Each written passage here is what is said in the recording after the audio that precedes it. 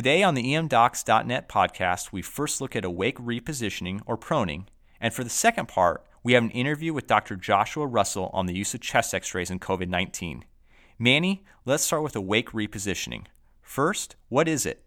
Awake repositioning entails moving conscious patients into several positions compatible with respiratory support therapies. While this is also known as awake proning, we like to use the word repositioning as we are not only using the prone position, but several others. Let's talk about why this may help patients. Supine patients experience several problems. First, ventral alveoli overinflate and the dorsal alveoli undergo atelectasis. They also undergo VQ mismatch. Repositioning or proning improves this ventilation perfusion matching, reduces shunt and lung compression, recruits posterior lung segments, and improves secretion clearance. Now, what about the literature behind proning? Well, literature suggests patients with ARDS have better oxygenation and reduced mortality compared to patients who remain supine. But what about those with COVID-19? A recent study published in Academic Emergency Medicine included 50 patients greater than 18 years with COVID-19, hypoxemia defined as less than 90% not improving with supplemental oxygen, and the ability to self-prone. The primary outcome was oxygen saturation at presentation, when supplement oxygen therapy was applied with nasal cannula or non-rebreather, and after awake proning for 5 minutes. Secondary outcomes included intubation at various time points. They excluded those patients receiving non-invasive positive pressure ventilation, those who are DNR-DNI, cardiac arrest patients, and those that are intubated. 36% of the patients required intubations ultimately.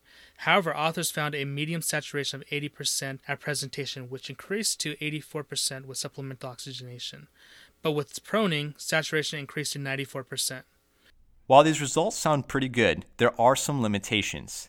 Patients didn't receive high-flow nasal cannula or non-invasive ventilation. It consisted of a convenient sample with no randomization. There was a focus on disease-centered outcomes.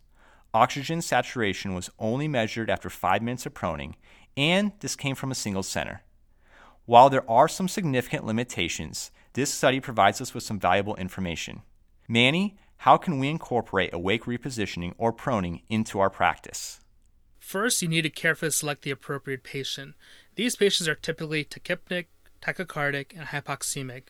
Patients who should be considered include those with normal mental status, those who can communicate, are able to move by themselves, and are otherwise hemodynamically stable.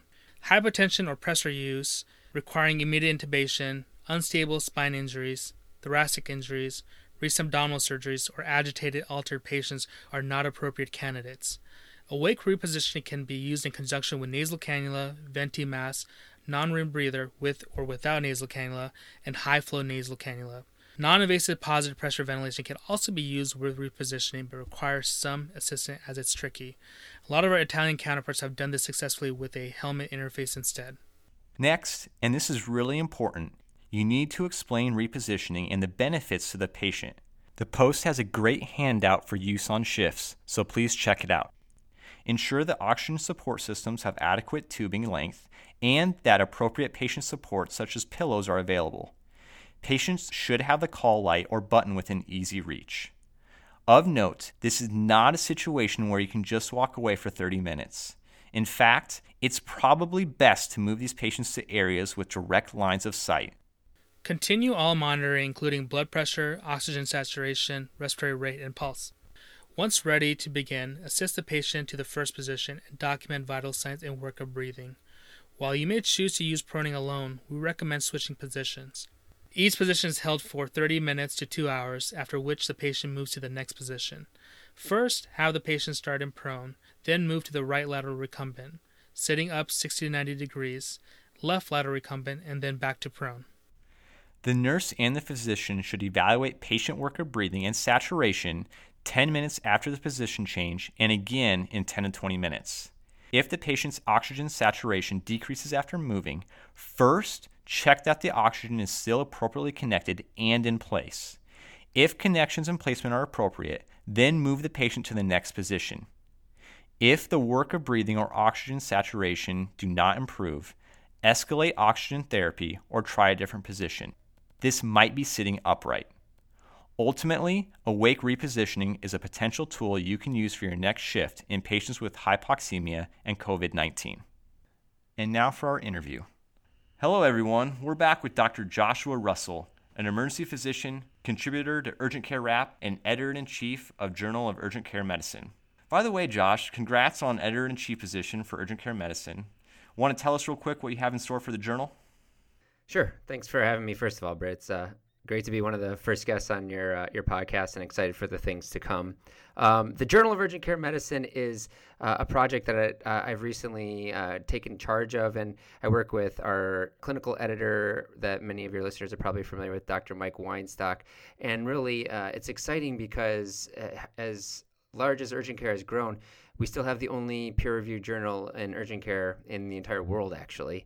So it's a lot of opportunity and responsibility, but we've really kicked off this year starting to focus on publishing original research because it's not something that this journal has done previously. So we're, as much as we can get people submitting original research in the urgent care space, we'd love to publish it and start the ball rolling. And if you look back at the history of emergency medicine, that's really the path that led to success in emergency medicine getting recognized as a specialty was kind of believing that we were our own specialty and starting to study how to care for patients in the emergency department and hoping to see the same thing happen for urgent care over the years to come, and happy to be the leader of the platform to get that out to the world. Awesome. Well, thanks for coming on. It sounds like you have some amazing things in store. I know you're a busy man, so let's get down to it. As you discussed, your journal is going to have a great study published by Mike Weinstock that we're going to repost on EM Docs, mainly focused on the use of chest x-ray in patients with COVID-19. Josh, now, why is this study so important? So the SARS-CoV-2 virus, the version of this coronavirus, is really, as we're finding out, a multi-system disease. And patients are presenting with a number of different phenotypes, and the critical care folks are starting to talk about these different phenotypes of the H and L and ventilator management. But as we're seeing on the news and in the epidemiology data, the vast majority of people with this disease, thankfully, are not all that sick, and they have a much less severe phenotype. And these are the patients that often are staying home with their illness, but some of them do choose to present to urgent care settings, or if they do present to the emergency department, are triaged to the fast track area. And the question is, if you have someone, you have their vital signs, what additional testing is necessary? And there is some data. Obviously, if you can get a rapid turnaround and you have it available to you, a PCR test to say yes or no, this is the coronavirus, that's very helpful. But for the places, which is still, I believe, unfortunately, the majority of the U.S. who can't get that rapid coronavirus, what auxiliary testing may be helpful in determining, diagnosis, prognosis, and management? And a lot of the early radiology studies that have been published out of China and to a lesser extent Italy studied CT, and there's no doubt that a chest CT, as is almost always the case for any disease, is much better than a chest x-ray, much more sensitive, much more specific, maybe even more specific than the PCR. But how practical is it to get a CT scan? For most urgent cares, first of all, don't have them. And second of all, we know that there's a tremendous amount of cleaning that is required to sanitize a CT scanner after it's used for someone with suspected COVID. So even in the emergency department where there is a CT scanner, CT is not practical. So chest x-ray is the modality that's available for these ambulatory patients that are presenting with suspected COVID. And we wanted to know, how useful is that chest x-ray in determining diagnosis, prognosis, and management for these patients? All great points. And I'm going to tell you, I work at a center that's blessed having the rapid PCR, but still having a chest x-ray is going to be something super important, and I'm definitely not CTing all of these patients. So what did this study actually do? Yeah, I mean, the reality is that we can't CT them, so we wanted to look at an urgent care setting where there is no CT scanner, and that's taken off the table out of the equation. So what we did was use a group of patients where they were seen in a group of urgent cares in the New York area, where it's currently was and still is the epicenter of the coronavirus in the United States. And there were two things that were true for all the patients that were included in our study. One was that they had a positive PCR for COVID that was done on the day of their presentation. And 2 is that they had a chest x-ray that was ordered at the discretion of the provider that was seeing them. And among those group of patients, we had 636 patients that met those criteria, which by far makes it the largest study yet to date on radiography in ambulatory patients with COVID.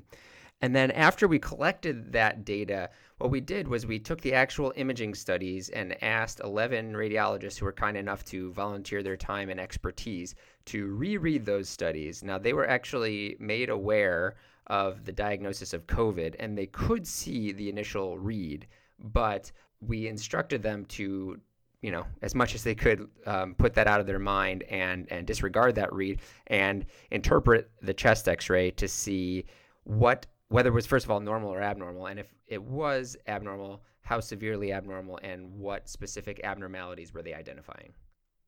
Great summary of the design. It's really interesting, especially in the epicenter of the COVID-19 outbreak in the U.S. But what were the results?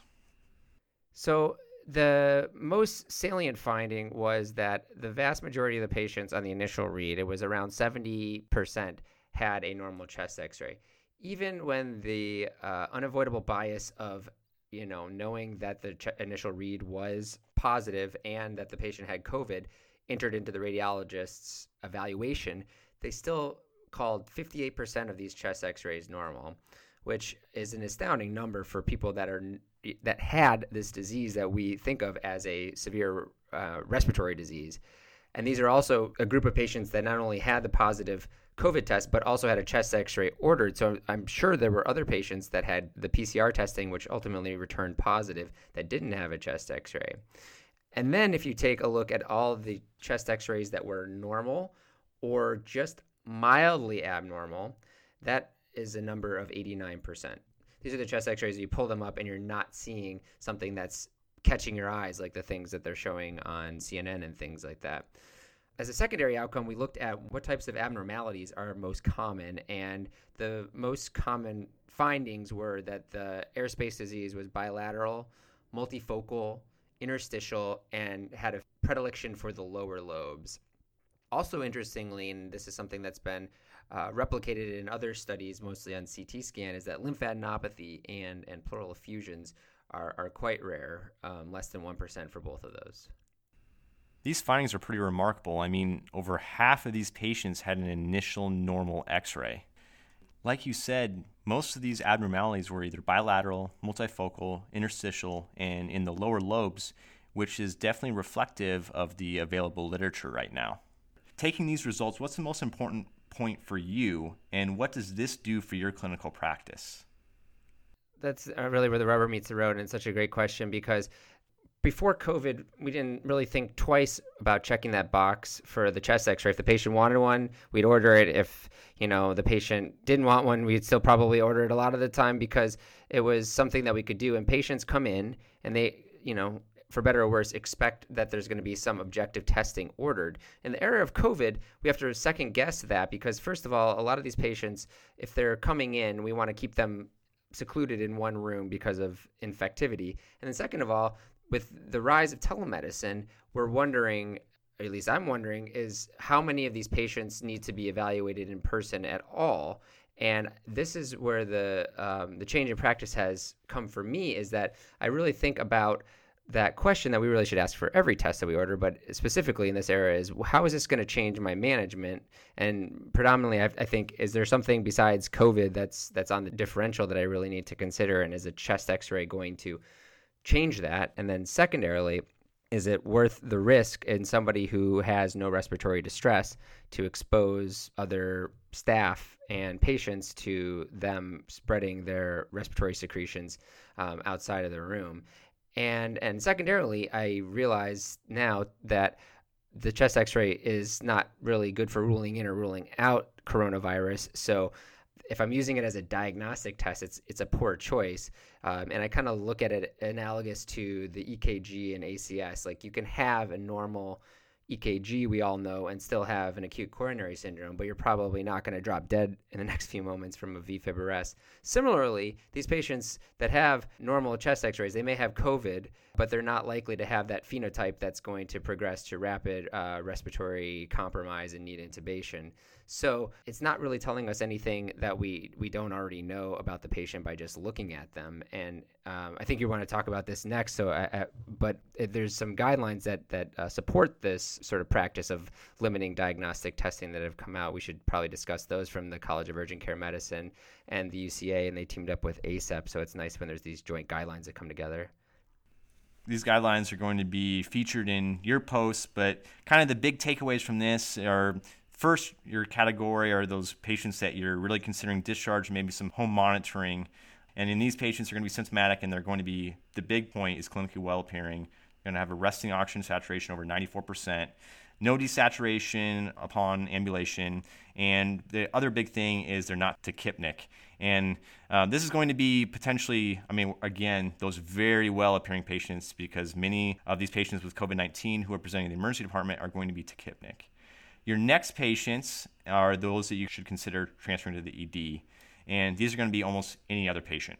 Josh, can you go into the specific details for these patients? Sure. It's really two broad categories that the guidelines address, and that is vital signs and appearance, or patients that have chronic conditions and are elderly. And so if you start mixing one or more of these criteria, you should really think strongly about sending the patient to the emergency department. And obviously, clinical judgment needs to be at play here too. Some of the criteria like change in mentation, I don't think if that were as a standalone finding, you would say, well, they only have 1 point and they shouldn't go to the emergency department. But it's most noteworthy, I think, when you look at these, is that there is literally zero testing that is involved. It's all clinical gestalt, vital signs, and the patient's baseline medical history or risk factors. And what isn't included in this, and this is why we're including it, I think, is it supports the findings of our study, is that chest x-ray is not mentioned at all. And I think that is true. And until we find that there's some drug that is going to, if you have certain chest x-ray findings, this drug will reduce the likelihood you're going to be intubated.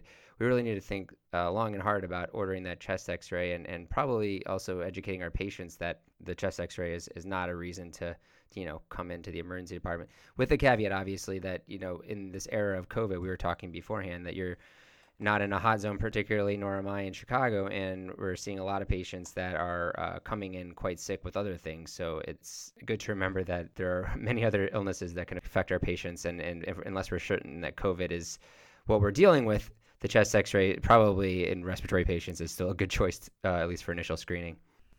Definitely. All great points. And Josh, thanks so much for coming on to the podcast, and best of luck with the journal. I'm sure our listeners are going to hear from you a lot more. Thanks, Britt, and best of luck with your podcast. This rounds out our summary of the key EM Docs posts. Thanks for joining us, and stay tuned for our next episode. Feel free to comment on our site and let us know if you have any feedback. Stay safe and healthy, everyone.